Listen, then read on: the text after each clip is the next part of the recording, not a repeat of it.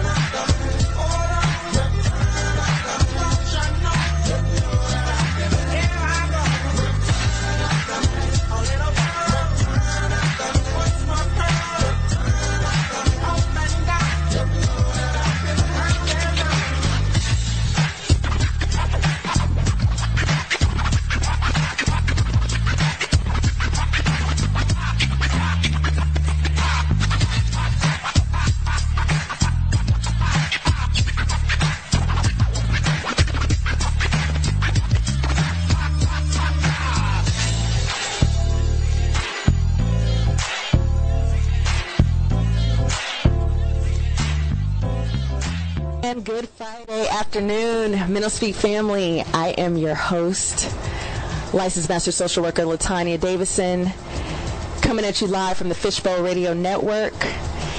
I am so happy to be with you on this Friday afternoon.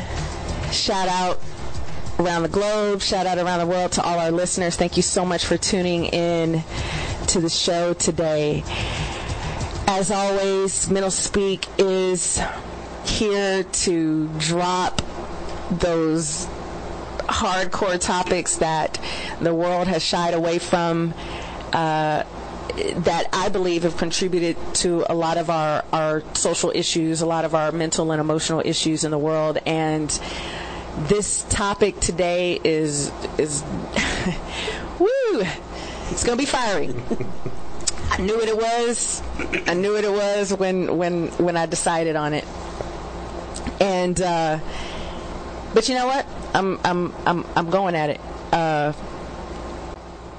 I came up with this topic from the standpoint that there was research that came out, and it states that this research actually came out in 2015.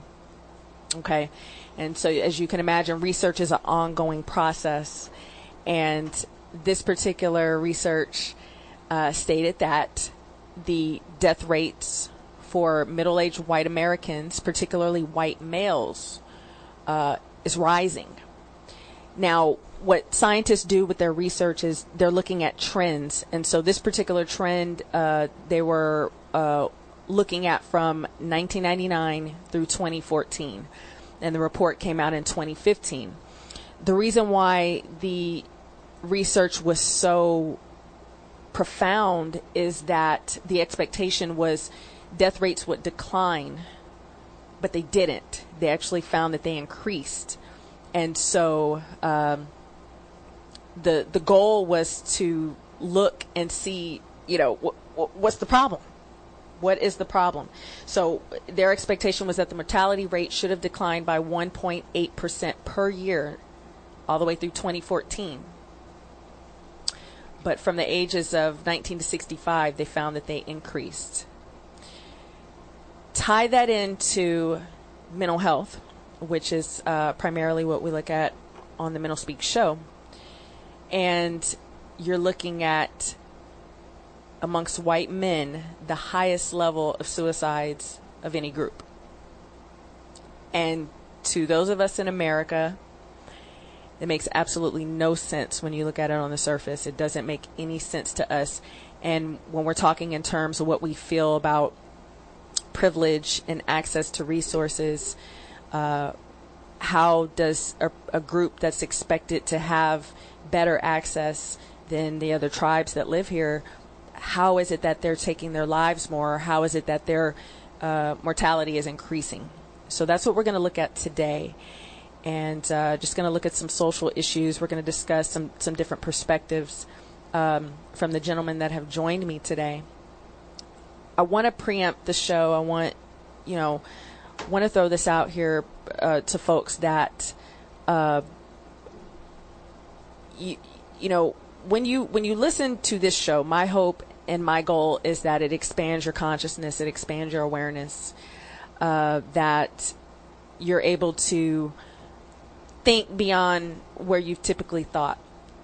Something that I've run into this past week is, I'm telling someone that, there's infinite ways to view any one thing in the universe. There's infinite perspectives, but we only know what we know or what we think we know. And we only have a fraction, right, of knowledge at any given time. And so I ask today, as you listen in, that you listen with, an open mind and expectation of something new that you didn't know.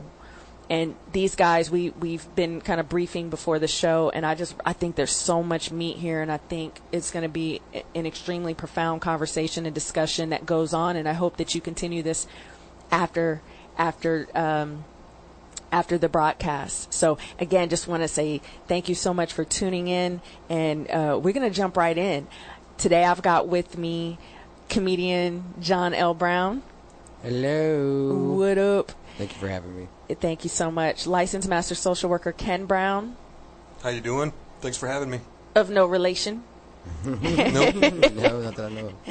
And Registered Nurse Shane York. Hello. Hello, glad to be here. Thank you for having me. Thank y'all so much. So how did you guys feel when I'm like, hey, we're going to have a conversation about about being a white man in America? It's a setup. I set y'all up. No, I thought it was a great idea because when you first talked to me about it, we had a local comedian had actually committed suicide. So it was right around the time that happened. We were supposed to, I think you had been supposed to talk about mental health.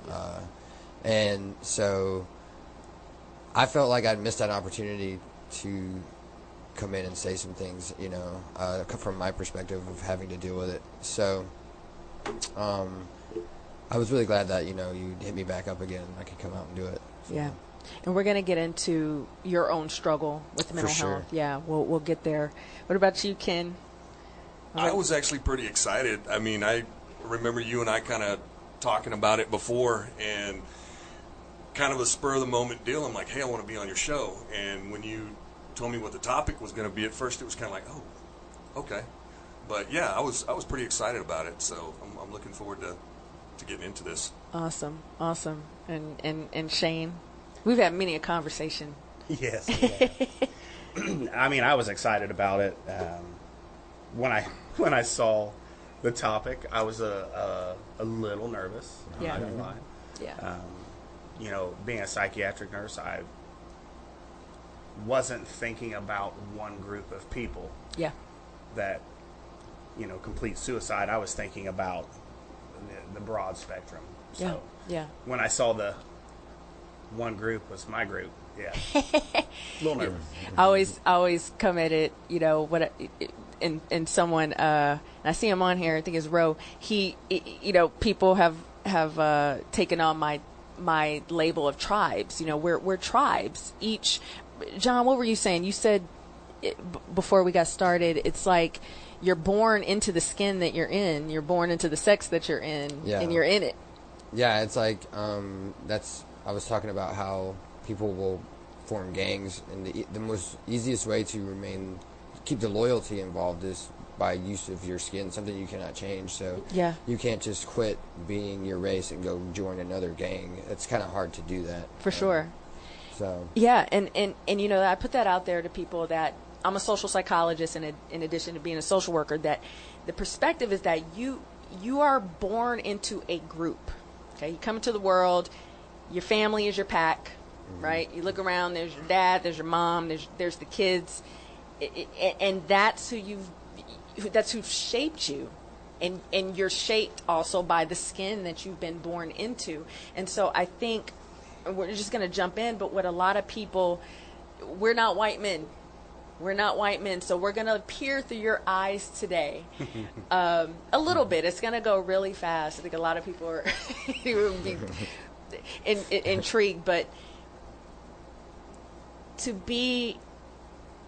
I just want to ask the general question. What is it like to be a white man in America today? What does that symbolize? What does that stand for in 2018? Good, bad, negative? And you said we only have an hour. We only have an hour. I think that you got three white males sitting here, and I think you have three different perspectives. For sure. You're from now. I'm from the Midwest. I grew up in a small town in Illinois. Two black families in that town, but one of their moms babysat me. So my perspective is different. I think my upbringing was just that of, you know, you just respect people. Good people are good people. It doesn't matter. I never really felt privileged, per se. I mean, we had hard times, you know, when I grew up. So the older I got, I never really felt any more privileged, you know, and I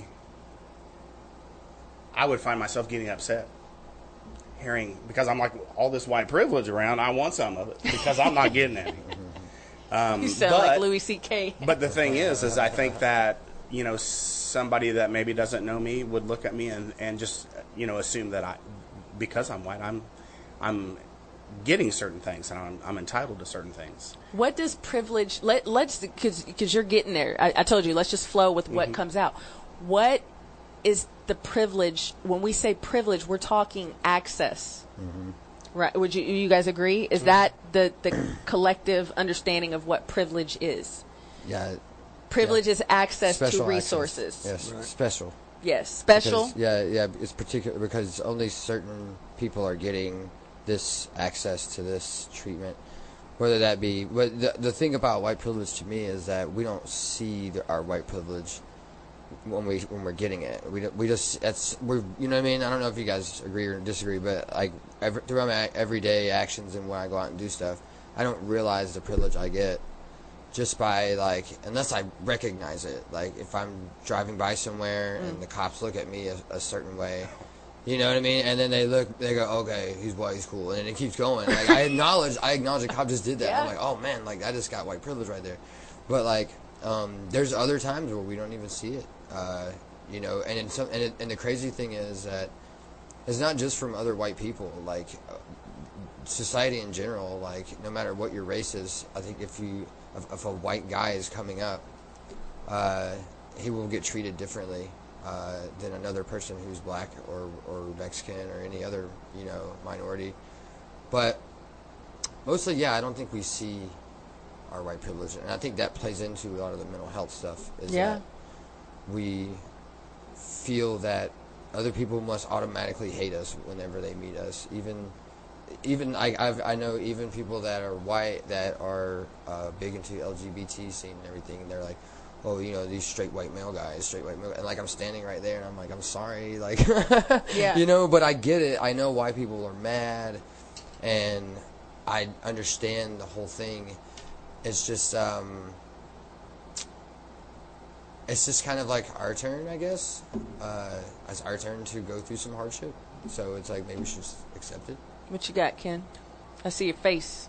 He's thinking. No, you mentioned how three different perspectives, Yes. right? Yeah, So, my perspective naturally is a little bit different from these two gentlemen because I grew up in a small town in the Texas Panhandle, and I'm half Mexican. My mom is Hispanic. So, in some ways, yeah, I saw a little bit of the white privilege, but in other ways, it was something completely different. I mean, even within my family, I have relatives to this day who won't talk to me. We're not close because Dad married a Mexican. Oh, wow. I have people in my family to this day who don't have anything to do with me because Mom married a white guy. Well, then. So, you know, I mean. So you've seen different. You've had that.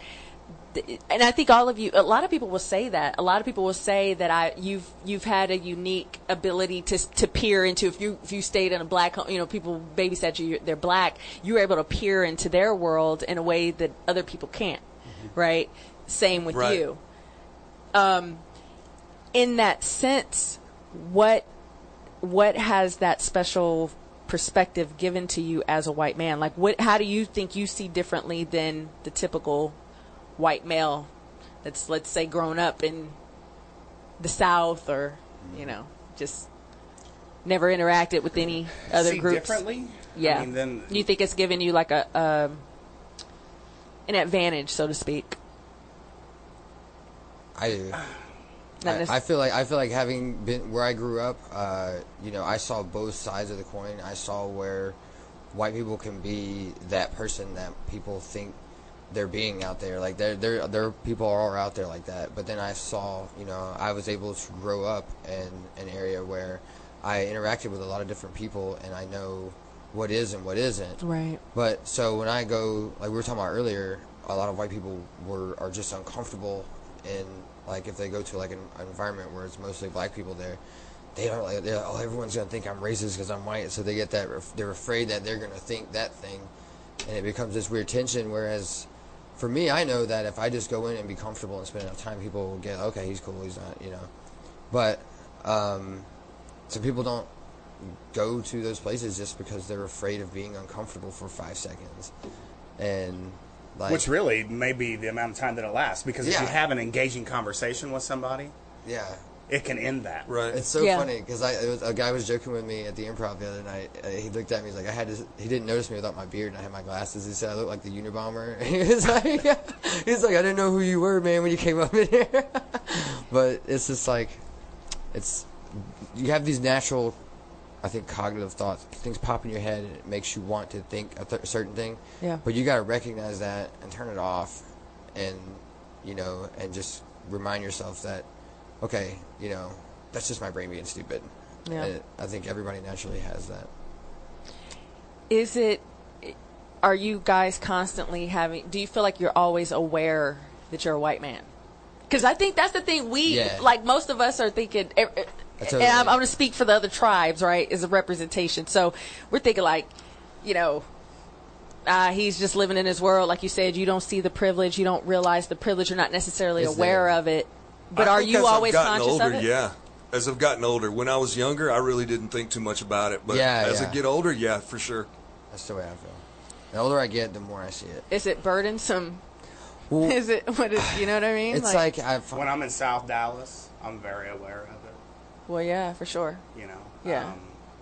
And I don't know if it's burdensome or not.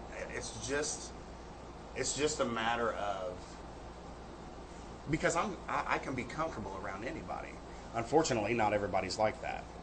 I think that sitting on the dart station, yeah. and There- in South Dallas, I'm very aware that I'm a white guy, yeah. and I feel lots of people looking at me.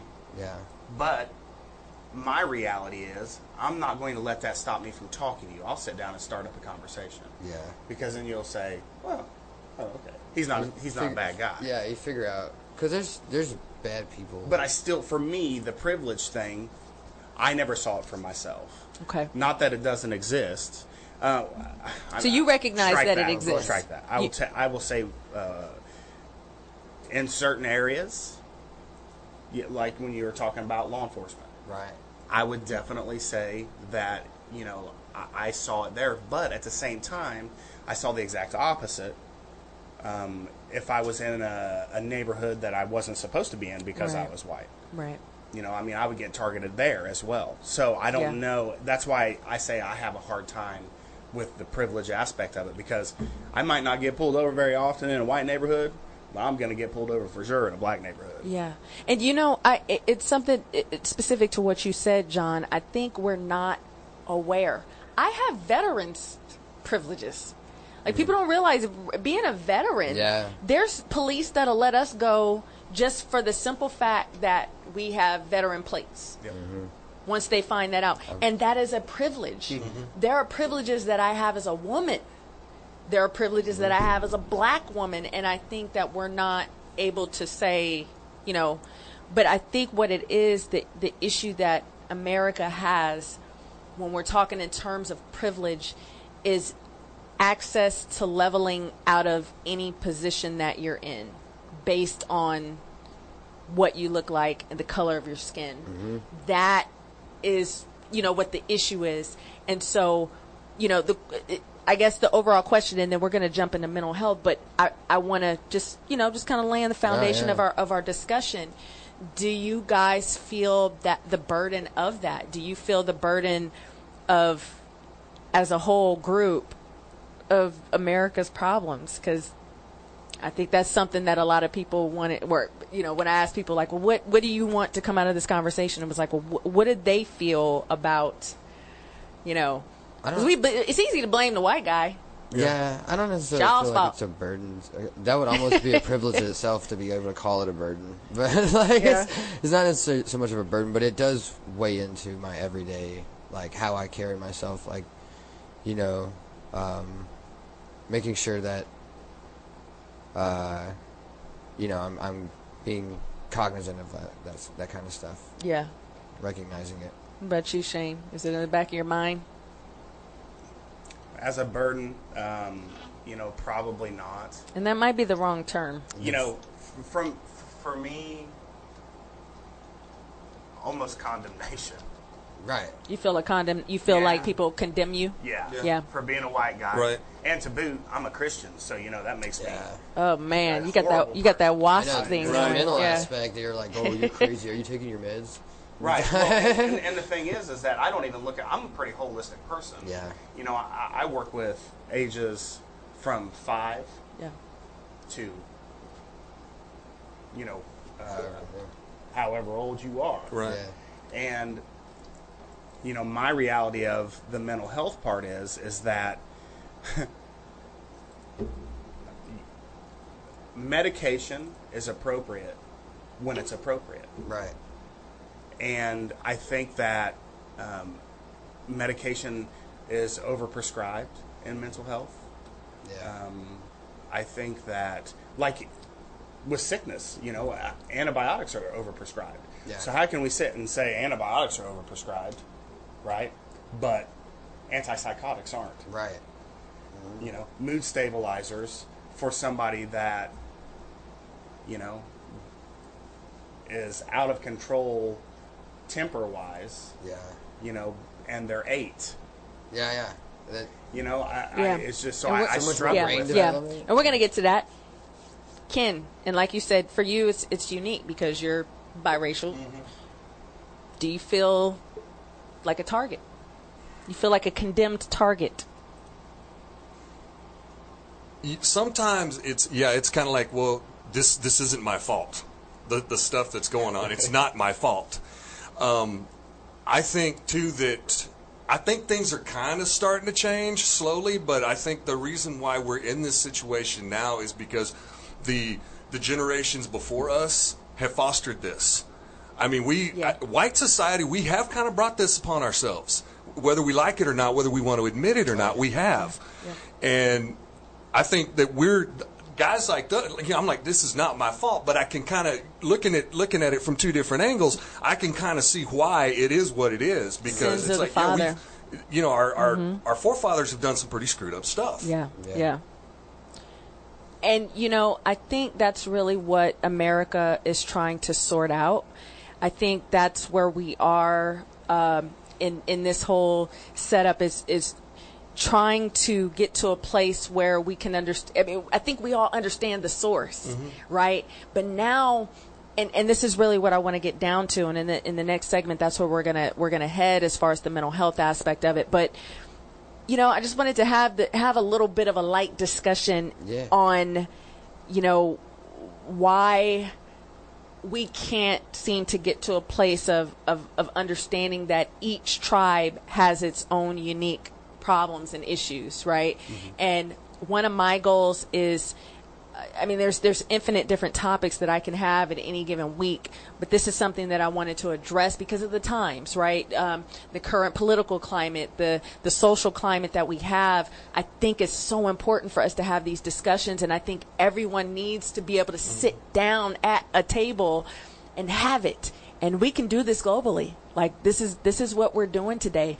Mental Speak is you know, my goal is to provide that platform. I want people to be heard. I want people to know that, you know, their perspective matters and we can all learn from it. So that's what we're going to do today. When we come back, we're going to hit on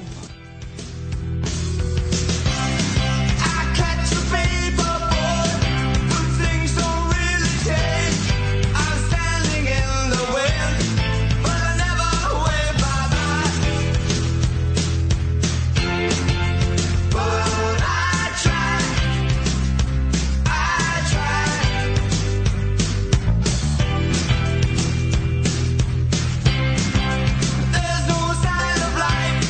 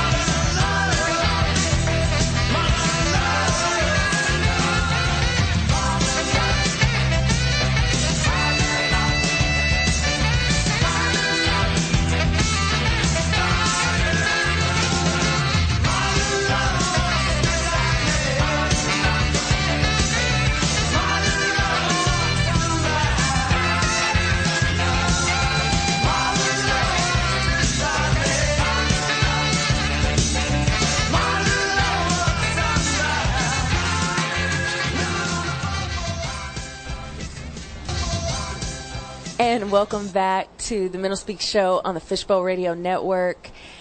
I'm your host, LaTanya Davison. Sitting around this table with me today is Ken Brown, John L. Brown, and Shane York.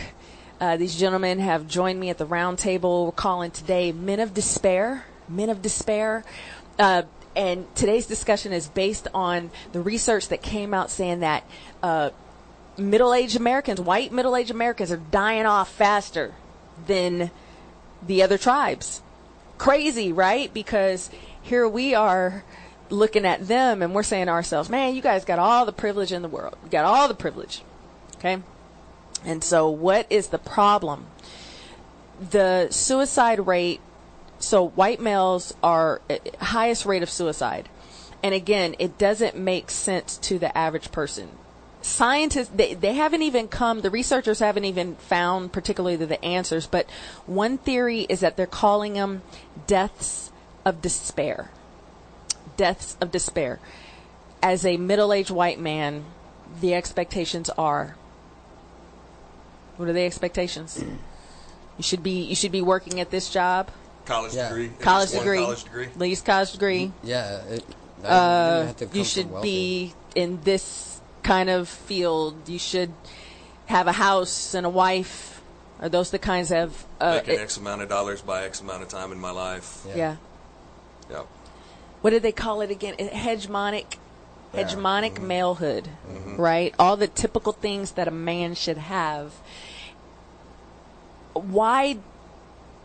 Well, I throw this question out to you guys, and the funny thing is what popped up into my head is 1950s TV shows, 1960s, all the stuff we watched in the 80s Draper. Coming up, right? You got to be like the Cleavers.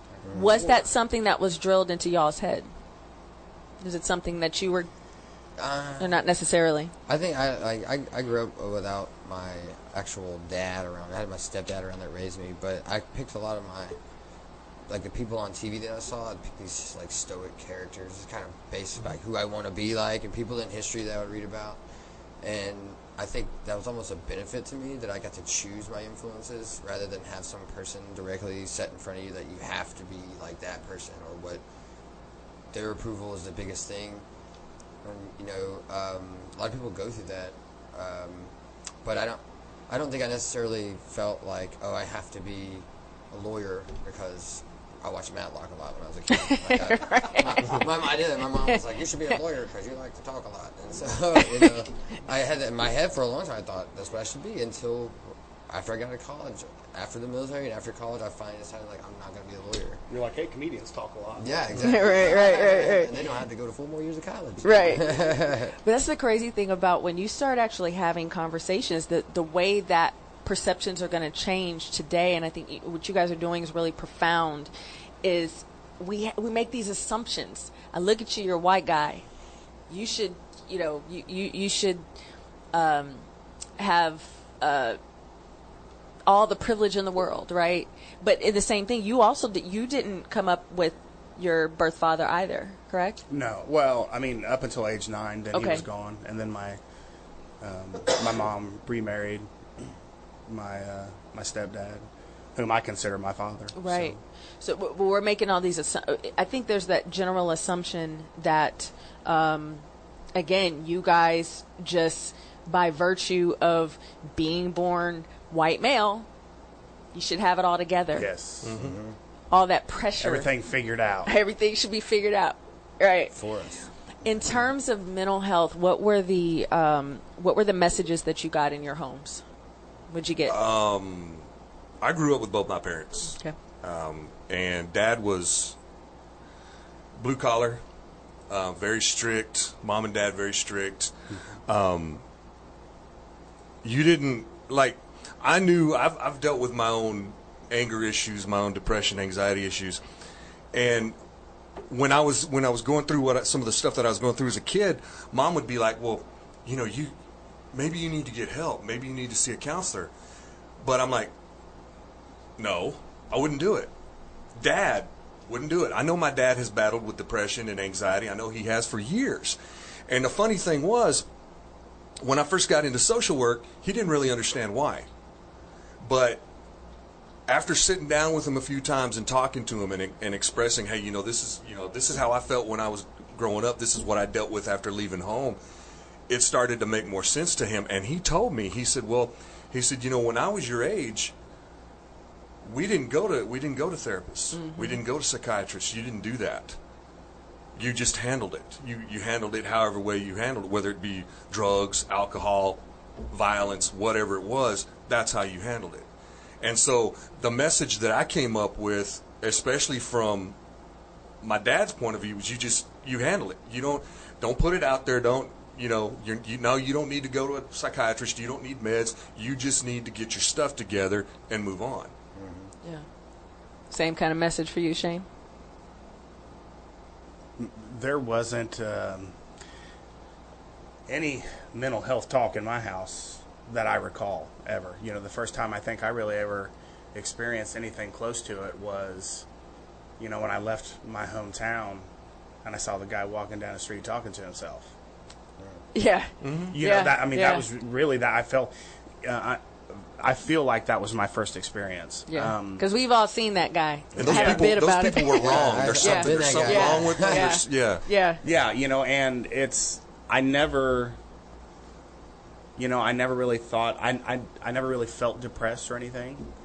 Hindsight being 20/20, I may have been because I self-medicated a lot, and through my teen years and into my 20s. And I think that, it possibly had something to do with it. But I don't ever really remember feeling down.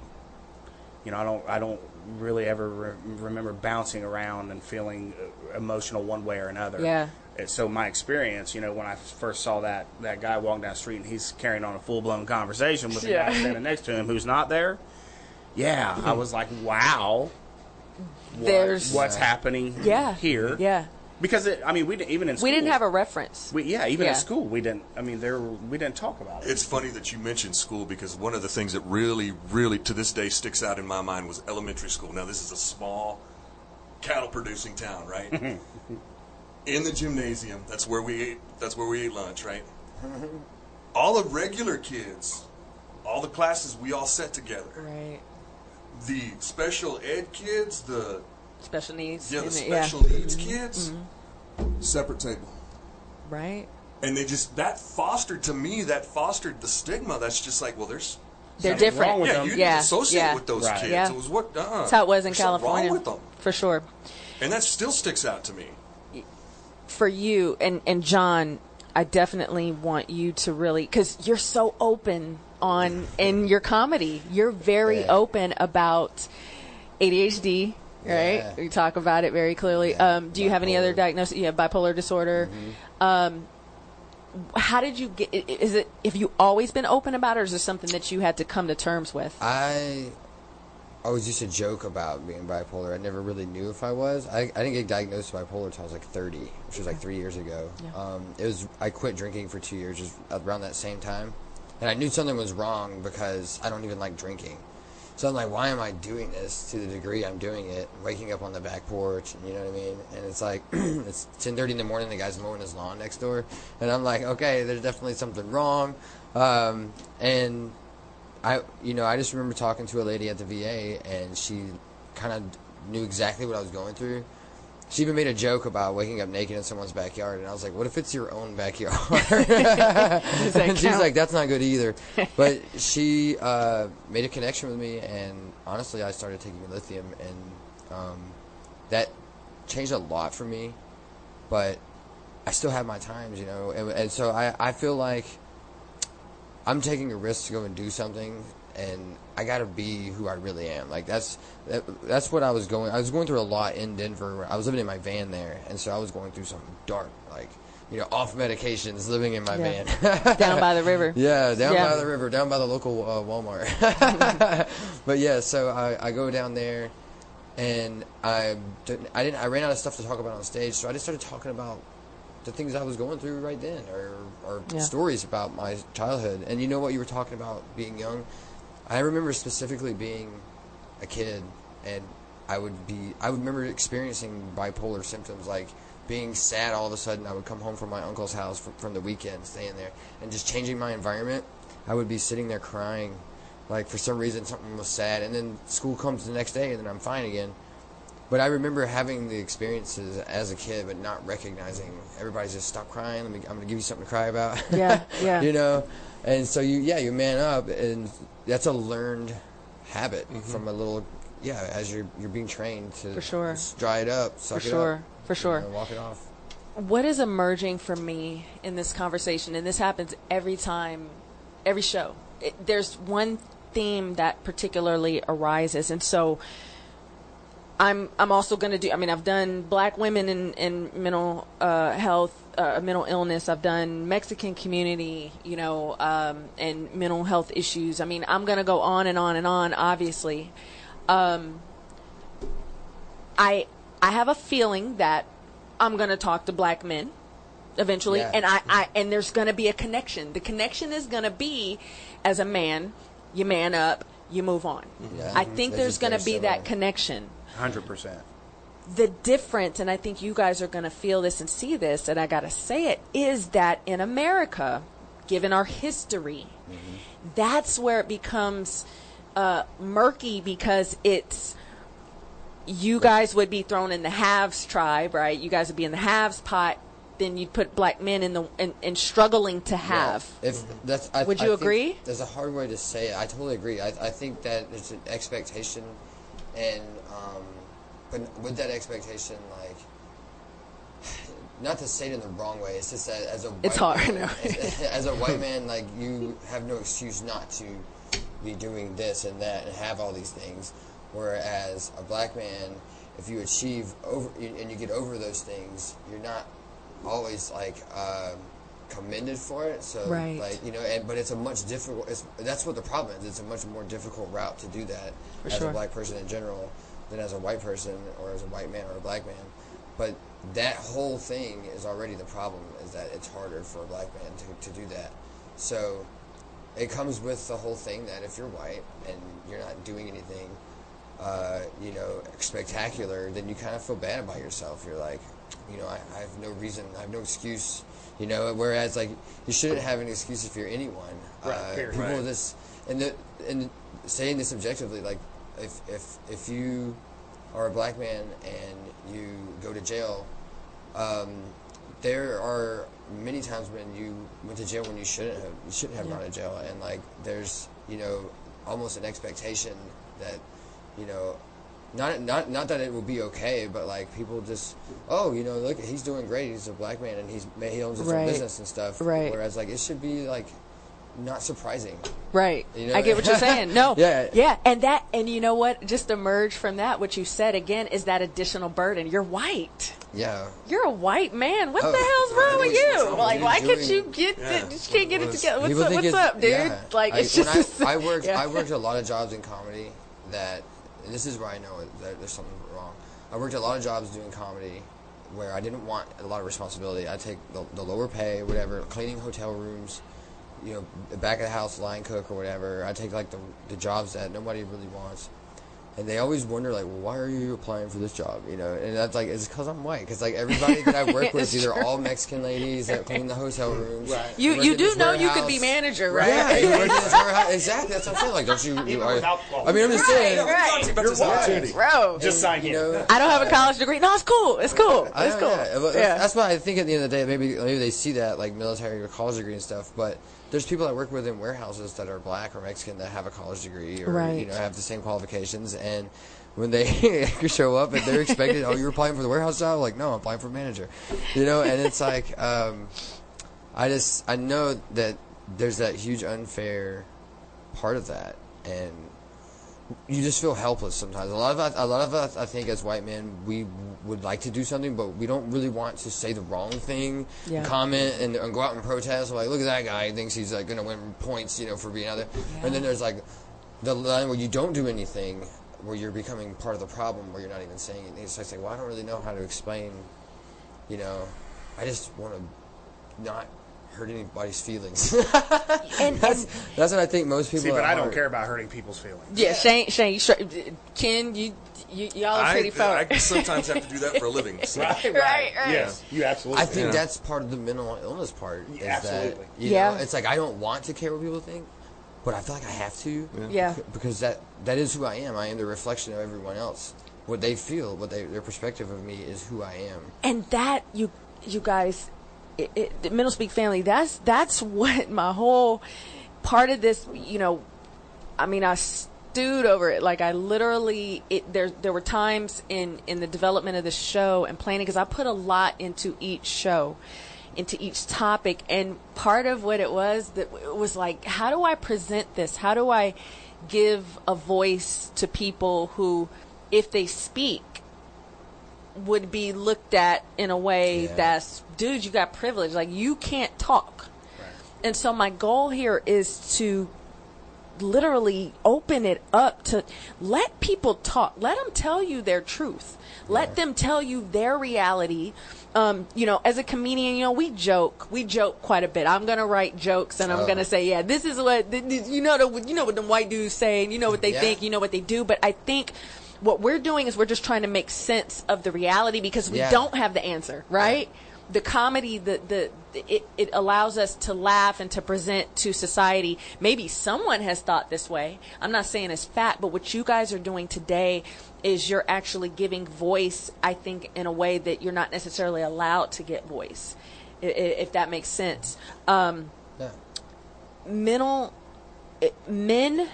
White men are twice as likely to not seek mental health care. Twice as likely than white women. You've gone to get services. Yeah. What is the barrier? Because this is weird, because Latinos and black people, the barrier is money, right? Yeah. Insurance. Mm-hmm. Or right. Some of it's cultural too. Some of it's cultural. The Latino community. A lot of it is cultural. Anytime they go and they got to get your information, that's just scary. It's like, well, I don't need to do this, so it becomes where, like, it's a risk if you're a male and you're not from this country and you get caught, then you could lose all the income for your family. True. So it's like too big of a risk. So for a white male, what's the barrier? What are some of the barriers? And I'm not talking the, lower socioeconomic. I'm talking if you're a, I think you become labeled. Ego. Appearances. Once you become diagnosed bipolar, you are a bipolar person. And all your actions, everything you say and do from that point on, is judged within that. Have you been taking your meds? This might be a bipolar decision. Maybe you should know. Like, let me just be myself. Yeah. And if I make a mistake. Right. People that aren't bipolar make plenty of mistakes. Yes. But they aren't. They don't have an excuse. Right. Right. There's your excuse. Yeah. And that's the unfortunate part. In any group that I'm talking to, when the discussion is on mental health, I'm telling y'all, the same themes emerge. And then that's how you find out that you're really not so different. You're not. No. We're in this reality together, and we're having to experience it based on the skin that we're in, but our experiences are very shared. They're very similar. Yeah. I don't think we take enough time as a society to really try to get comfortable with each other. Yeah, exactly right. You were talking about that earlier about once you spend 5-10 minutes in a conversation with somebody, then that awkwardness goes away. Yeah. We don't do enough of that. We don't allow ourselves to do enough of that. Yeah, even back home, I know there's people that I know, relatives or whatever, who would have you, they're not inherently racist people, but I can tell they're avoiding going somewhere because that's the black side of town. Or the black people shoot. Yeah. And it's like, well, what does that matter? But it's like, why shouldn't we be forcing ourselves to spend more time with one another and put your phone down at the post office and talk to the person behind you. But that's a neutral location. Yeah, that's I have friends that would say, don't go to East St. Louis, right? Especially not at nighttime. Well, yeah. You know what I mean? I guess it would be more like if everybody knows this. There's two different clubs that have the same name. I don't know if I can say it on the air, but one is predominantly a white crowd and one's predominantly a black crowd, which they call the urban quote unquote club. And you won't see as many white people at the urban club, which I worked at a club just like this club. that has the same name, but it's in a different city. Wow. And I was like one of the only, it was me and two other black guys that worked security indoor, and most of the people that came there were black audience members. And we'd have to break up fights, and people, and like, they're in the middle of a rant about like, you know, white people be doing this and stuff, and like, I gotta go and like tell this person that they have to leave now. And they're like, no, you ain't gonna tell me that, you know. And it's like, oh man, this is so crazy. But you know what, like, out of all of my experiences, I realized like I was learning a lot about the people around me that I did not even know. Growing up around black people as a kid, I still did not know so many things that I learned from communicating as an adult in that environment. Where even myself, you know, where it's not so much about like avoiding the place, you just feel like I probably wouldn't be welcomed, is what I think a lot of white people think. Like, they don't probably want me there. That's going to be a whole different, I'm going to tell you the truth, that's going to be a perspective that I want you guys, because you brought that up, and I think that's pretty profound, and I think all three of you kind of hit on that. You're like, well, shoot, maybe, you know, maybe it's not so much that the person is racist towards you, but maybe that they're not. We don't know. You know, it's something that we've got to address. Yeah, I don't. But we are an hour and 50 minutes, man. I'm telling y'all, you can never get where you exactly want to go, or get it all in. And there were so many different angles to come at this. We are not done. We are not done. I want to ask these gentlemen a few more questions. Just some of the things that people have thrown at me about the current climate. Questions that you have a chance to ask the guys. We do have a number. You could call in. You can Skype in 214-717-4678. 214-717-4678. More to come. You're listening to Mental Speak.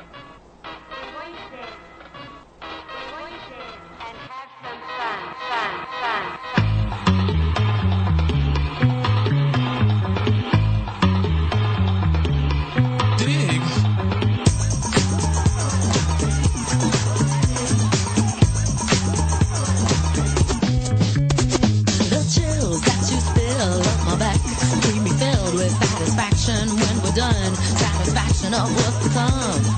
I couldn't ask for another. No, I couldn't ask for another.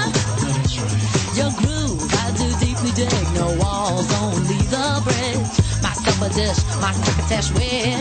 Sing it, baby. I couldn't ask for another. No, I couldn't ask for another.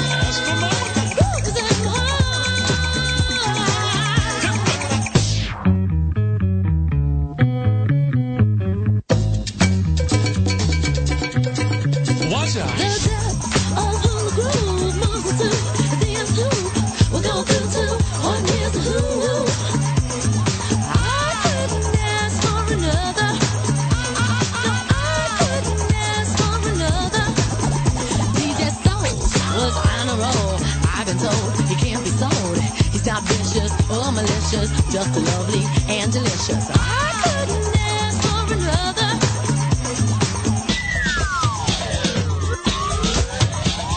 Something like in this torso. Heart got a deal you wanna know. Delightful, truly delightful. Making it, doing it, especially at a show. Feeling kinda high like a Hendrix haze. Music makes motion moves like a maze. All inside of me, heart especially. Hilt of the rhythm, where I wanna be. Come on, flowing, glowing with electric eyes. You dip to the dive, baby, you'll realize. You'll see the funk is hot of me. Baby, you'll see that rhythm is the key. Hit witty, can't think quitty. Stomp on the street when I hear funk beat. Playing pop, follow her to shoot. Baby, just sing about the groove. Sing it. The groove is in the heart. Groove is in the heart. Groove is in the heart. Groove is in the heart.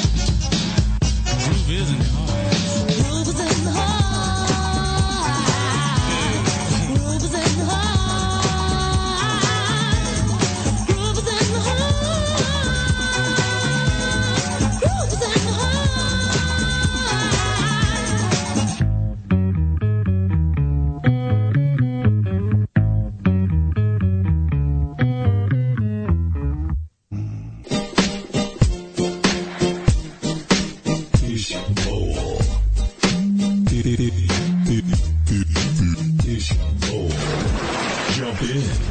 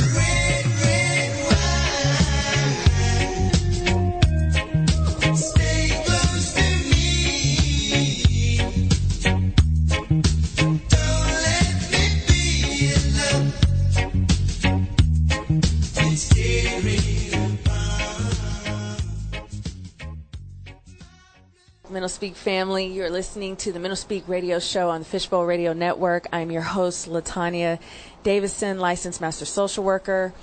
I am sitting in today with registered nurse Shane York, licensed master social worker Ken Brown, and local DFW comedian John L. Brown. Thank you, gentlemen, so much for coming in today. Thanks for having me. So Thanks for having appreciate us. you. Mental Speak family, if you're tuning in for the first time or you're tuning in again, these are times, particularly in America, that, you know, we're trying to make sense of our reality. I think we've been on autopilot for quite a bit of time. I think we've just been going. We're reactive. Something happens in our reality, in our society, and then we react emotionally. And typically the response is, you know, it's going to be whether it's an anger, fear, right? We get sad about it, and then we go right back to exactly the way things were. And so my goal is to help us to become a little bit more consciously aware of how we respond to life. It's time for human evolution. It's time for us to move into a new way of doing things, and the only way we're going to do that is by, you know, taking control of how we react to things in our environment. It's just that simple. Animals do it, right? there's forest fire, if there's a change in the temperature in the ocean, they migrate, right? They go about things a different way. They find a new way to adapt, and it's time for us to do that. And the way that I do it is bringing up topics that are provocative, right? The topics that cause us to be in balance. And so the goal is to get it in balance. It's not to say that things aren't going to happen in our reality, in our society. Yeah, we're going to react. Our emotions are what allow us to know something's wrong. But once we get into that space, we need to be able to move out of that space. I think so many people are stuck right now in anger. Would you guys say in society? Yeah. It's just anger. We're angry. Lots of anger. What the hell are we angry about? What are we so angry about? I think as a whole, as Americans, what are we angry about? I think a lot of it's projection. Just a lot of people. My friend of mine told me this. My good friend Robert Bender. You probably know him. Mm-hmm. But he said, like, when we're angry, it comes from within. That we're angry usually with ourselves about something first, and so it's just us projecting that anger towards something else. We're just shifting the blame from ourselves. So everybody's just finding some other reason to be angry about something that they're mad at themselves about. What are we angry about, Ken?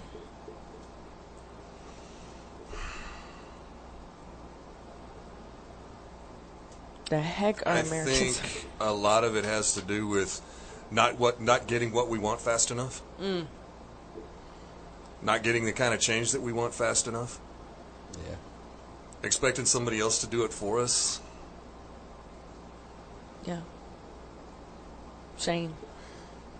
Yeah, I think I agree a little bit with Ken there. The instant gratification, I think, is a huge problem. I mean, Snapchat, you look at all the social media aspects of everything. Yeah. It's instant. I mean, Google. You ask Google a question, it will give you 150 million results in less than 1/10 of a second. Right. And, I think that has to do with, kind of how society changed, I don't know, probably in the 90s. Yeah. Where, I guess when I talk about it, I have kids, and when I talk to them, I tell them they can be whatever they want to, but it's going to take work and dedication and commitment and sacrifice. And I don't think a lot of people were told that. And I think a lot of people now are coming into adulthood, without that information. Right. And it's a rude awakening. Yeah. Mm-hmm. School prepares you for the workforce. I think family prepares you for life. Yeah. And if you're ill-equipped, you're going to come out angry. Mm-hmm. Wow. And that seems, as things emerge through our discussion, I think the other tribes are then looking and assuming that a white man doesn't have to work hard. Maybe? You think that's part of that? Like, you don't have to work hard, as we said before. It's like, you're white. Like, why would you have to work hard? But you are being taught that you have to work hard, that you have to get out there, you got to toil, you got to do it. Not because you're white, but because you got to survive. Right. Because it's the right thing to do. Yeah. I mean, if you want something, you set a goal and you work towards that goal. And you put in the effort. Whether you're black, white, whether you're Hispanic, Asian, it doesn't matter. If you want something, you have to work towards the goal. Yeah. And I don't have to work less. I don't. That's not my perception. Right. I don't have to work less hard to achieve a goal than my counterpart next to me. Right. We were talking about before. When I go to work, I give them everything I have for 12 hours at a time. When I leave there, I don't leave feeling like I've left things undone. Yeah. Unfinished. And I think that in doing so, I'm setting myself up to be successful. Right. But, have I attained that success? No, because I think if I say yes, I will then become lazy. Yeah. Wow. Well, So then, let me ask you guys this, because this is going to be something that I think, people do wonder. So when we talk about access to resources, so there are people out there who, if you guys have seen is it $7.75 now, this minimum wage? I think it's $7.75, so. something like that. Yeah. Okay. Yeah. So let's $7.50, $7.75. somebody gets they're on minimum wage, and there's as we said, that's the certain level that they have the capacity in this moment to work. They're working hard. They're doing what they need to do, but it's still not enough.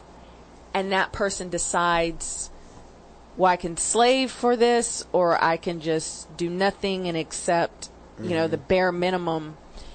That person is judged. And we just we had the discussion where it says you walk in and it's like, well, dude, you can have this managerial job. even like taking the job, the lesser job, I still got paid more. And so Yeah. people are faulted group wise for going ahead and taking the path of least resistance, which would be like, well, shoot, if I'm not going to get if $7.75 and I slave away and I'm going to have nothing, or just go ahead and take the social benefits, right? and just go ahead and do nothing. I think that's where, we look at the disparity. Does that make sense? Where does the fault lie? I mean, because you're making a choice. I worked a $7 in my mid-20s. Yeah. I didn't have a college degree. Right. I worked at a convenience store making $7 an hour. Yes. And I was working 18, 20 hours. Guy wasn't paying me overtime, which is against the law. It's Right. against the law to that's work more than 16 hours. Yeah. But, I was taking what I could get, and it was a stepping stone. And so you have to, is it fun? No. No. Is it easy? Absolutely not. The only reason that I could do the job I was doing, like cleaning hotel rooms, like Yeah. cleaning people's toilets, like the only reason I was able to endure all that is because I knew it had an endpoint. That this was just a stepping stone, like you said. But then it's those still a people that choice. came to work every day, To Yeah. fulfill that. Is it a choice at the moment that that person runs into that glass ceiling, so to speak? Then it becomes no longer choice. I think that's right. They can work as hard to a limit. Is what do white men have the same limit? I think that's really the question that we're asking. Is it? So you're here, you're doing the same hard work. This person's here doing the same hard work. You guys start to level up. Do you have the same ceiling? I can tell you for sure. It's kind of a weird thing because on the side of like paying minimum wage and all that, when Yeah. you take the whole like equality part out of it, I have a whole nother standpoint on like what minimum wage should be and all that. Come with it. But I do think that there is a gap in what I know that if I can get paid that the extra money that I would be getting paid compared to the other people in the staff who are primarily Hispanic and don't speak English, like if they do, it's very little bit. I know that if I get paid more, I can't really say it's like, well, you speak English and like Right. you have a car and drive to work. Well, it's like, well, if they're getting here earlier than me still and doing the same job, like we're not having to really talk to people. Like we say, it's housekeeping and knock on the door. Like there's not that big of a difference. But if take that up, give me the same pay and split the rest of that and give everybody a 20-cent raise, even that's. So there's a difference, and there is definitely. People who get paid more just for being a white man, especially. But I don't necessarily think that means that everybody should get paid that higher wage. You know what I mean? Right, I right. think that there's a lot to that whole, it should be a stepping stone. We shouldn't make people comfortable in these, like, lower level jobs. We shouldn't be, like, we don't want everybody to aspire to be a person that works at McDonald's or something. But Somebody has to do it. Well, the But reality right. of it is Right. that McDonald's is but meant there will to always be for yeah. is meant to be for school age entry kids. level. Right. Entry Yeah. level. That's what yeah. that's what it's there. Yeah, Yeah. you shouldn't Yeah. be. Yeah. Unless So, you're I going don't to wanna be a pay- comedian. I don't Yeah. want to pay a junior in high school $15 an hour to serve me a cheeseburger. 'Cause then they won't go to That's now college. going to make the cheeseburger $3 more expensive. Right. You know, Yeah. I mean, it's an entry. I started working at technically at age 9 because I mowed lawns Yeah, to me make too. money, and I Same scooped here. snow to make money. And then I detasseled, which for those of you that live down south probably don't know what that is, but it's, you know, a Midwest thing where there's corn involved. Anyway. Corn. And then I started working, you know, at age 15. You know, and they were, if these are entry level, you're not going to be a CEO. What's you know, crazy- you have to be qualified to be a CEO. And I don't, if you're a black guy, if you're a white guy, if you're Mexican, it doesn't matter to me. If you're qualified for that position, then you deserve that position. Yeah, I don't yeah. think you should get the position because of the color of your skin. Yeah, there's been plenty of times too that I got a job, and I thought, I probably don't deserve this job. Like, they don't know I'm bipolar. I'm going to quit in 2 months. You know what I mean? Like, they definitely should have hired the black guy. Like, that was his last job for 10 years. Bit right there. So here's the deal. Here's another thing that came out of that research. It is white males, the deaths of despair, primarily those who have not attained higher than a high school degree. So there's almost like this, as I read this, you know, especially social psychologists, I'm looking at this and I'm like, so there is this subconscious mental plant, you know, in your mind that says you better get higher than the high school degree. If you don't, you ain't ish. Yeah. Yes? I mean, expectations are expectations, whether it's expectations that somebody places on you or you place on yourself. But clearly there's a higher, because black men aren't, based on the data, black men aren't killing themselves based off of it. You know, white women are not taking their lives They based can't on leave. it. They're not Black there's men are stuck in something, prison and there's they some disconnect. Right. They're not even allowed to commit suicide. What you got, Ken? I see you thinking. I think that maybe I'm trying to figure out how to say this. I know, think right. society has made it a little bit too easy, maybe, Yeah. for people to stay in those roles. Well, I can get this job, and I can make this X amount of money Yeah. to pay for whatever, and then whatever I don't get from this job, I still qualify for these benefits. And you're I can go sign. I can go sign up, but I got to keep this. I got to keep this income level. I got to maintain this level because if I don't, I'm gonna lose my benefits. Yeah, if your So there's no benefits become higher there's than no your pay. incentive. to- There's no incentive Yeah. to move beyond that. Right. And again, so that's Robert where Kennedy stuff. that's where the what happens is those who have, quote, the privilege to walk in and get the managerial job just based on the skin that you're in, what makes it hard for the other tribes then is to hear, well, just work harder, or, you know, or because there's clearly a block at higher levels. Does that make sense that you don't That- have?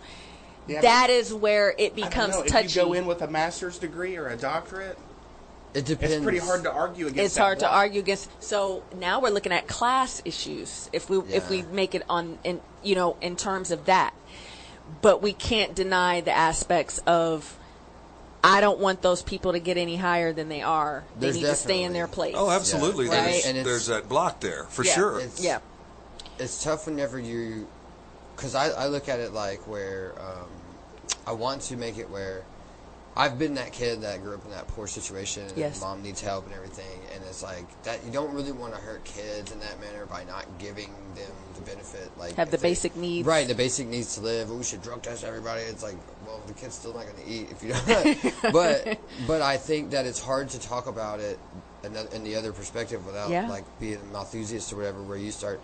You know, if you have kids, it's your own problem. I'm not going to take care of them, whatever. It's like, well, I've been one of those kids, and like, you know, so it's hard for me to say that we shouldn't give any benefits, but there is a level of what you're talking about where your benefits become more of an incentive than To just stay go where and get you're a at. job. Yeah, I agree. Like, I own family right now. I hear them talking about these things about, well, if I go and do this, I'm going to lose my food stamps. Yeah. We see it. We see it in the mental health community We too. see it. Yeah.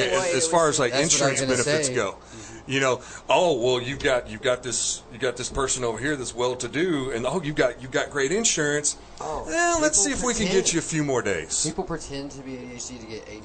Yeah. Or For ADD sure. meds, right? For People sure. pretending to be bipolar and crazy to get disability and not work.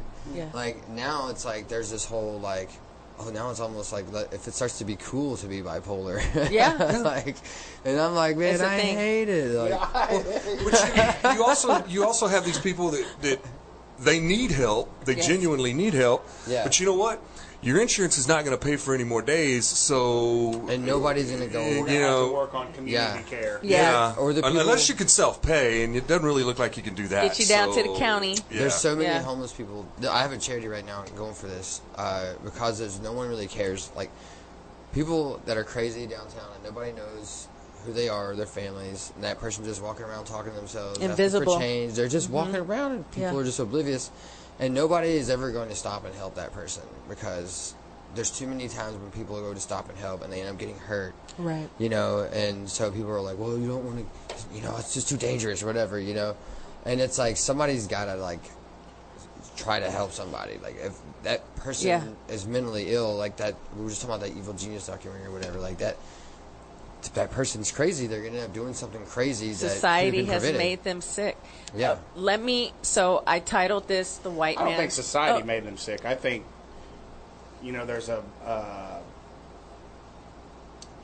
biological Yeah, yeah. aspect biological that's component. made them sick, but society hasn't helped. Yeah. Society hasn't- yeah. yeah. Well, in the cases of where we're looking at behavioral issues, even psychological issues as a result of home environment, you know what I mean? Where it's an emotional response. So in other words, you know, bipolar disorder, you can look at it as, when we say hereditary, not necessarily passed down through genetics, although in most cases it is. But if you take a child and you put that child in a home where there is emotional imbalance, Yeah. you may end up with a human being that has borderline tendencies Well, and and it's gonna bipolar foster all that, tendencies. yeah. And it's going to Your foster all environment that. fosters all that. So it's not just nature, but nurture. So that's what when I say If you're- society. if you're white, Yeah. and you're born with these, you know, predisposed part of the bipolar and if, even the schizophrenia stuff. I've gone through all that, and you grow up in this environment where someone trains you to be paranoid or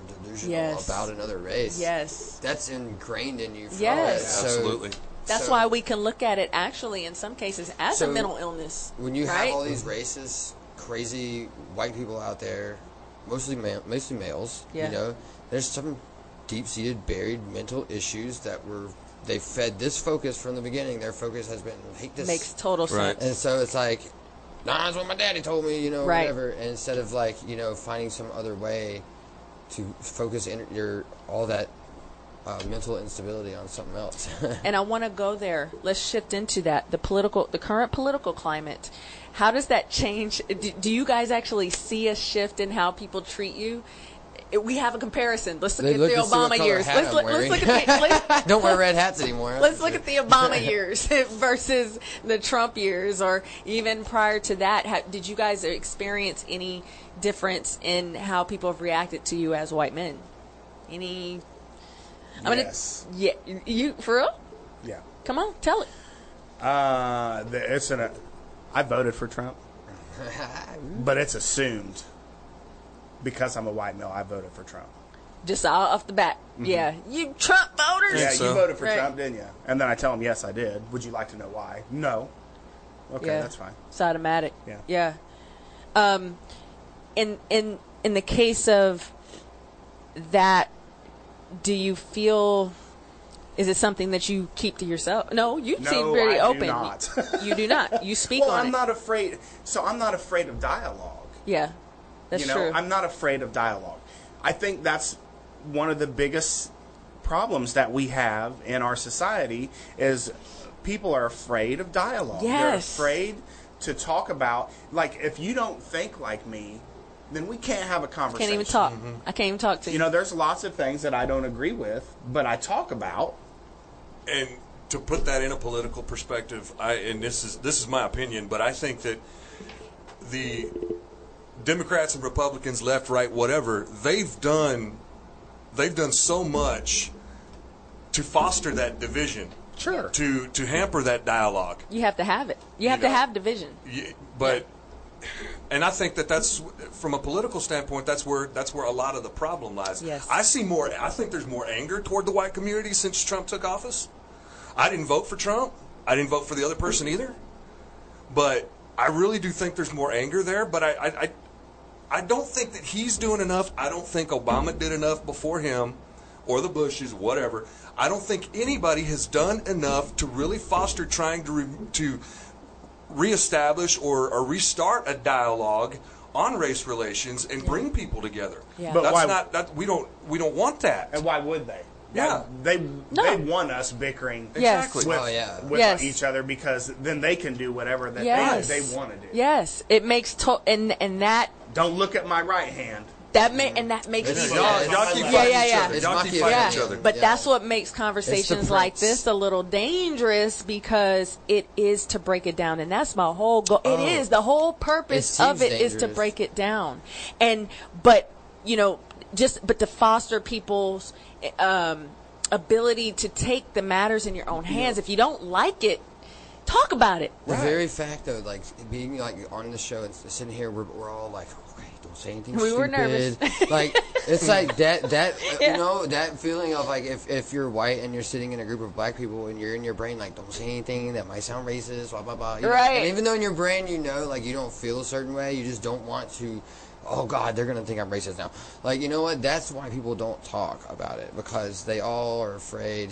You know, black or white, everyone's Yeah. afraid to speak in a certain group.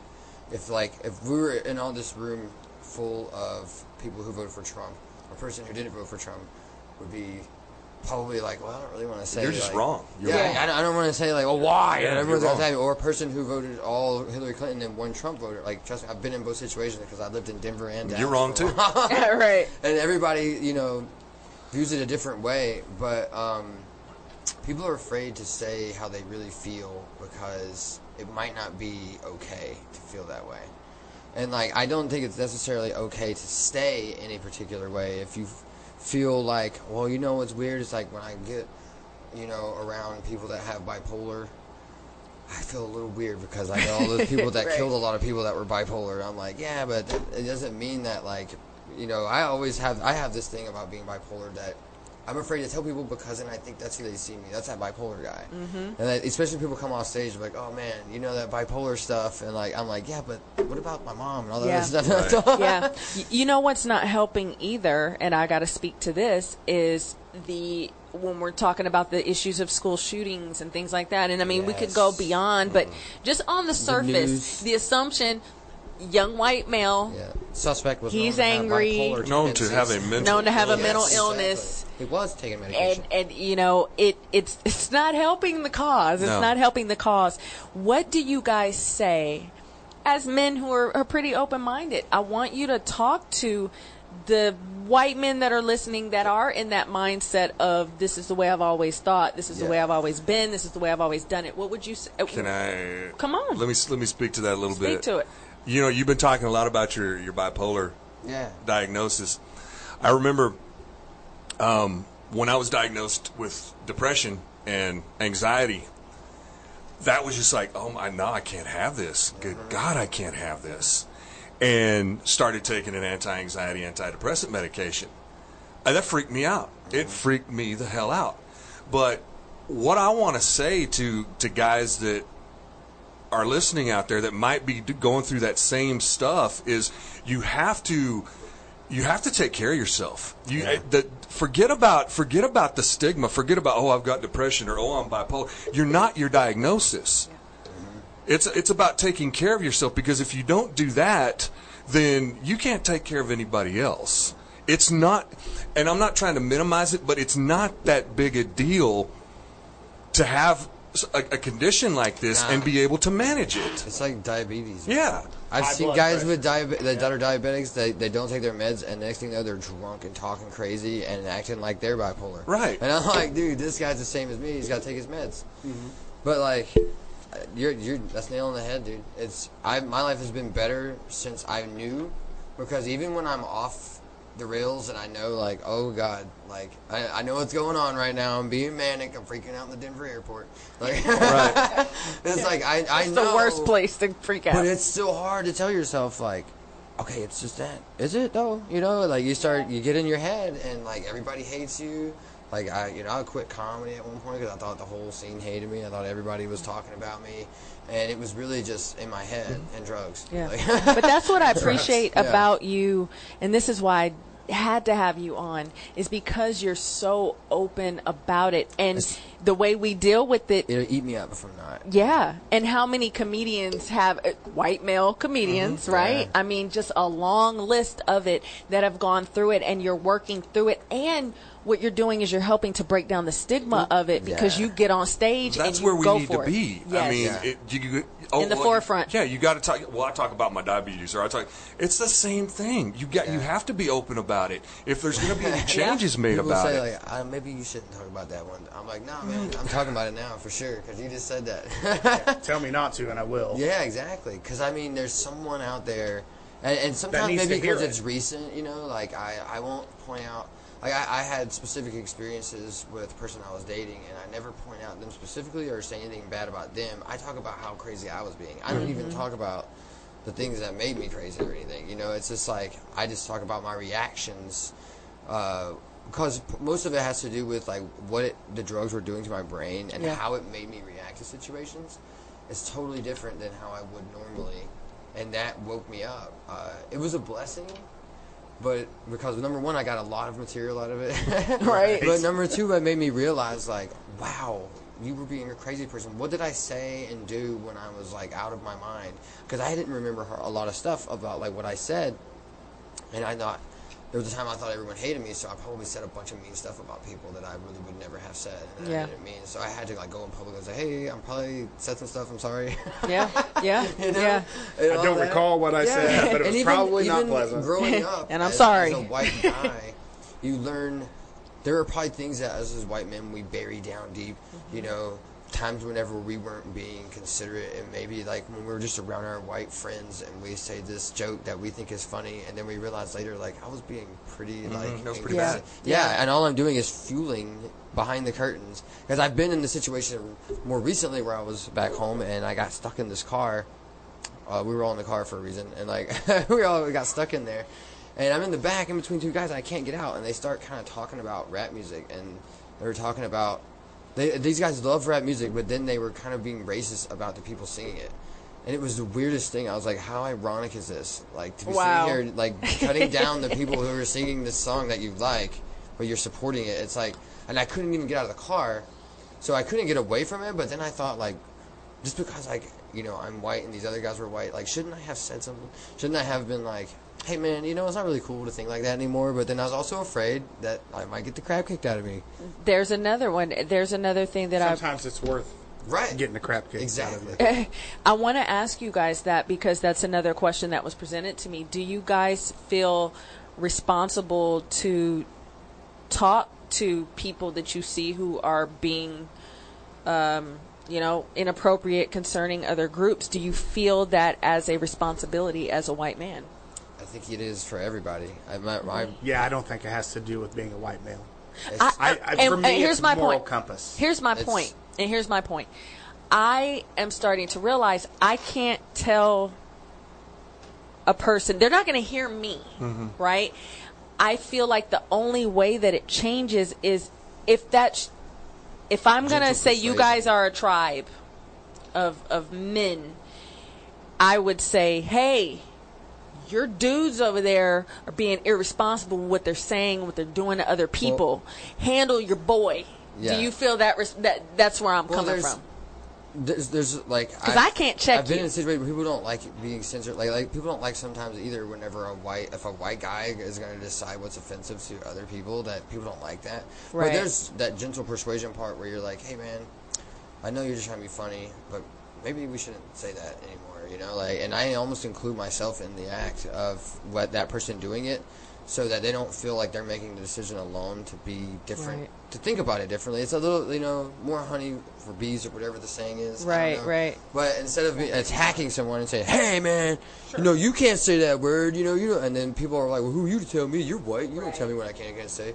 And so we have to wait for a black person to come along and put someone in check. No, there's just other ways, I think, to get the point across without attacking. Because I feel like for me to do it or for us to do it, me personally, I understand and recognize, obviously because of my background, my training, things I've learned, that people are people. They're going to do what they do. But how do we address it, directly? I feel like, so in other words, I feel responsible for black women, so to speak. I'm a representative of my tribe, and so I'm checking the people that I relate Right, it's to. kinda like- I can't really, if somebody's being racist, Speak for me us. saying something to that person is just going to fuel them more. Sure. It's going to be more powerful coming from someone that is of their tribe. Yes. Does that make sense? They may either completely pull way back, like, man, and then maybe like even say some things that are not nice to you and walk away and blow you off Yeah. and completely cut you off. But who wants to be around someone like that anyway? Or they may say, "You know what, man, you're right. Like, I say that too much. I shouldn't say it." Then because there's sometimes I think people are just trying to be funny, and like in the past, when I was younger, I remember times whenever I'm like, man, I was just being stupid, but I would never say that if my black friend was sitting on the couch. And it's like I had Or to, you do the look. yeah. That's what everybody says. You always turn and look around first. Yeah. But what the worst thing is when someone's telling you, like, they think they're telling you a racist joke on someone that they're cool with, and like you hear the joke and you're just like, Yeah. You're just like, what do I do? Do I tell the guy like, hey, that's really racist, you probably shouldn't tell that joke, or just ignore the guy and walk away? But there's no real good in between, and that's the hardest part. This pastor back home at my church said that I can't remember the exact quote that he said, but the right thing to do is not always easy, and the wrong thing to do is probably the easiest thing to do. Yeah. So always. like, yeah, it's always going to be the That's how the hardest universe thing. works. Yeah, it's like Yeah. it's going to be hard to do the right thing, but there comes that whole trust in God part where for not everybody will believe in that, but like for me, I just know what I feel inside, like what is right. Moral. I try to tell myself like, and if I made a mistake or I think I made a mistake, I always try to go and apologize. That's one thing that my dad taught me, the dad that raised me. So what is, and I told you guys I was going to go really fast, and I want to sum it up. What is the white man's burden in America? What is it that is the, as we connect this with, the social issues, clearly, I go back to, and this is sociology, it's really important, but Durkheim's theory of suicide, I don't know if you remember that from sociology classes, but basically how connected people are to a society, whether you're a person that's a part of society or you don't feel like you're a part of it anymore. He said that's a big part of it for white men, maybe not feeling connected to the other groups. We're not as collective. America is a place that's like, you get your own, you pull yourself up by your bootstraps, you do it by yourself, you've got this. It's not like we're a bunch of different tribes living in this big place. Maybe that's what's going on. Maybe we feel like we don't have anyone. Do you feel that way as a white man? Do you feel like it's just you and your family and that's it? And you're not really connected to the other tribes? I think that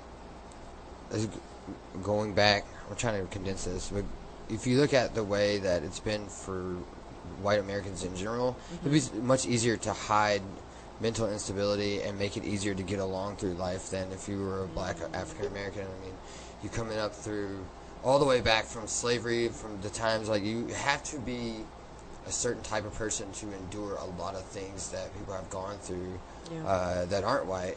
And so it's not so easily you're not so pampered, whereas like at this point in time now, I feel like it's so much easier to get away with being bipolar too if you're a white guy. As long as you don't. Well, even people were saying, That's even what if I'm saying, even if you shoot up a school, that's because what I'm people were if you don't saying get like, help and you but don't do something, it could homeboy end got, up- yeah. hey, we put you in handcuffs, we didn't shoot you dead. There's a point another where privilege that people are saying is you there. could- Yeah, you could feel like you're ostracized from, you don't have any kind of sense of identity. But I think a lot of it is, communication, people not talking to their kids enough, making them feel important. Because they need to feel like they're important. Otherwise, they're going to say, well, I'm going to be important then, you know? And so I never had those thoughts, but I think that it's just as a, I think a white man's burden is just to listen at this point. We've been taught our whole time coming up to now, we're the talkers, we're the ones that figure it out, make the decisions, and do all that. We just need to learn to, like, sit back and listen, What do you guys think? Well, I mean, in the meantime, being the talker and figuring it out, the provider and doing all that thing, we're neglecting ourselves. Yes. Our communication about emotions and feelings and thoughts, understanding others, I mean, that's nil. Yeah. And the number one way you can prevent suicide is by communication. Telling someone. Right. That's deep. Yeah. That's so deep right there. In having, let's sum it all up. Oh, man, let me say that. So, in having to be so focused and worried on what you touched on, what other people think about you as a white man, what am I supposed to be doing?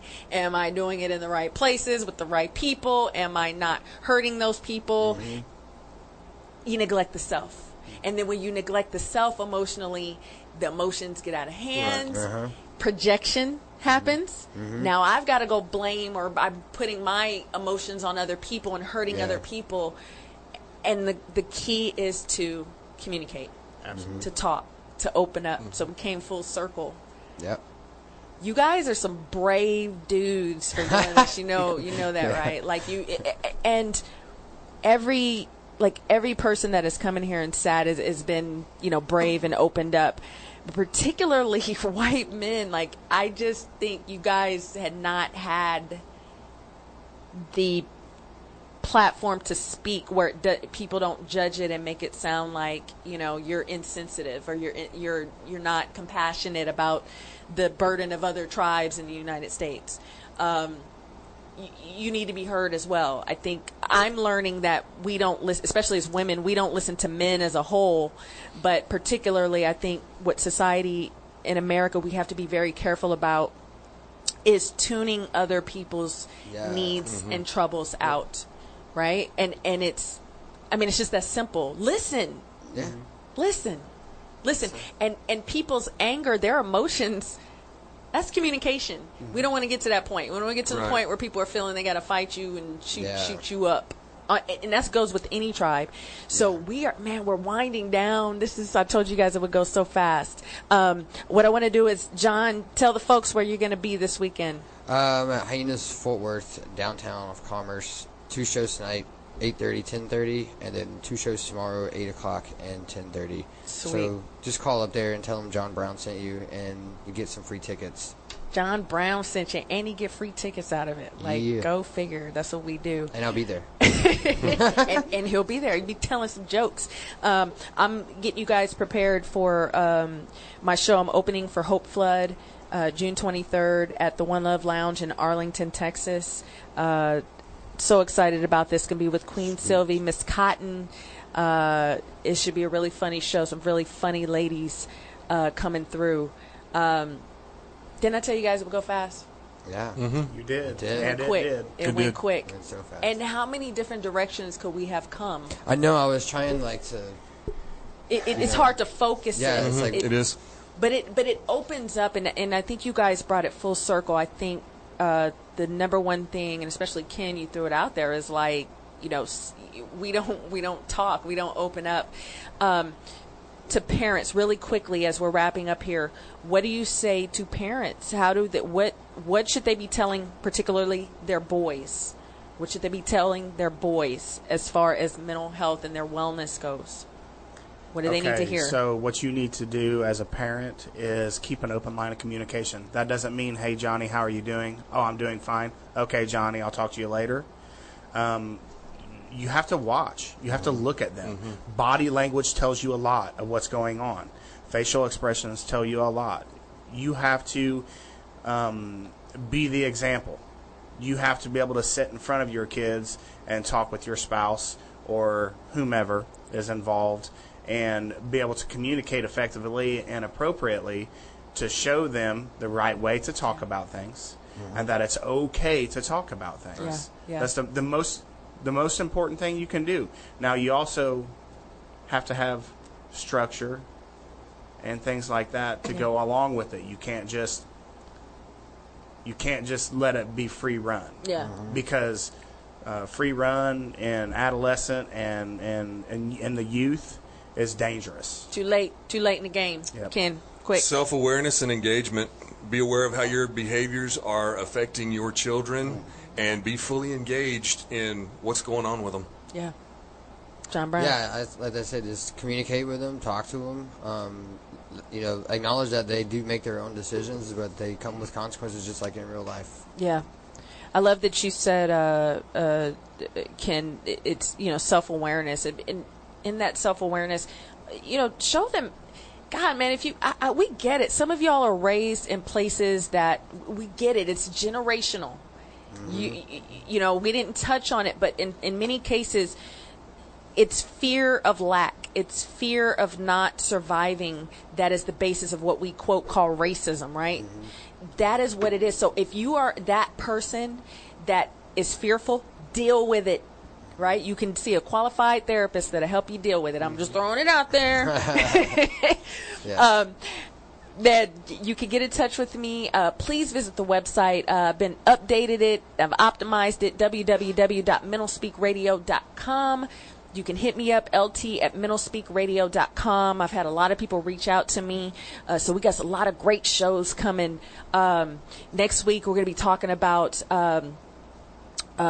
gay transformation, right? Those programs that target people to try to straighten out the gay. So that should be a very interesting show. Got so much more coming for you guys. You tuning in. You made Mental Speak the show of the month. Thank you so much. Looked at the analytics again this week. We saw, I feel like it's like a romper room here. Like I see Kenya and Soviet Union, or was it Russian Federation and all these other countries that are checking in. I thank you so much because you could be doing anything other than listening, but you're listening. And I hope that you've gotten some nuggets of truth out of this. I want to say thank you to Shane, Ken, and John for coming in and just opening up for a very touchy subject. It's a little bit scary. Thank y'all so much for coming in and sitting in. And to you, Mental Speak family, I'm going to be here next Friday. Hit me up. Any questions? I got you covered. All right. See you next week. LT out.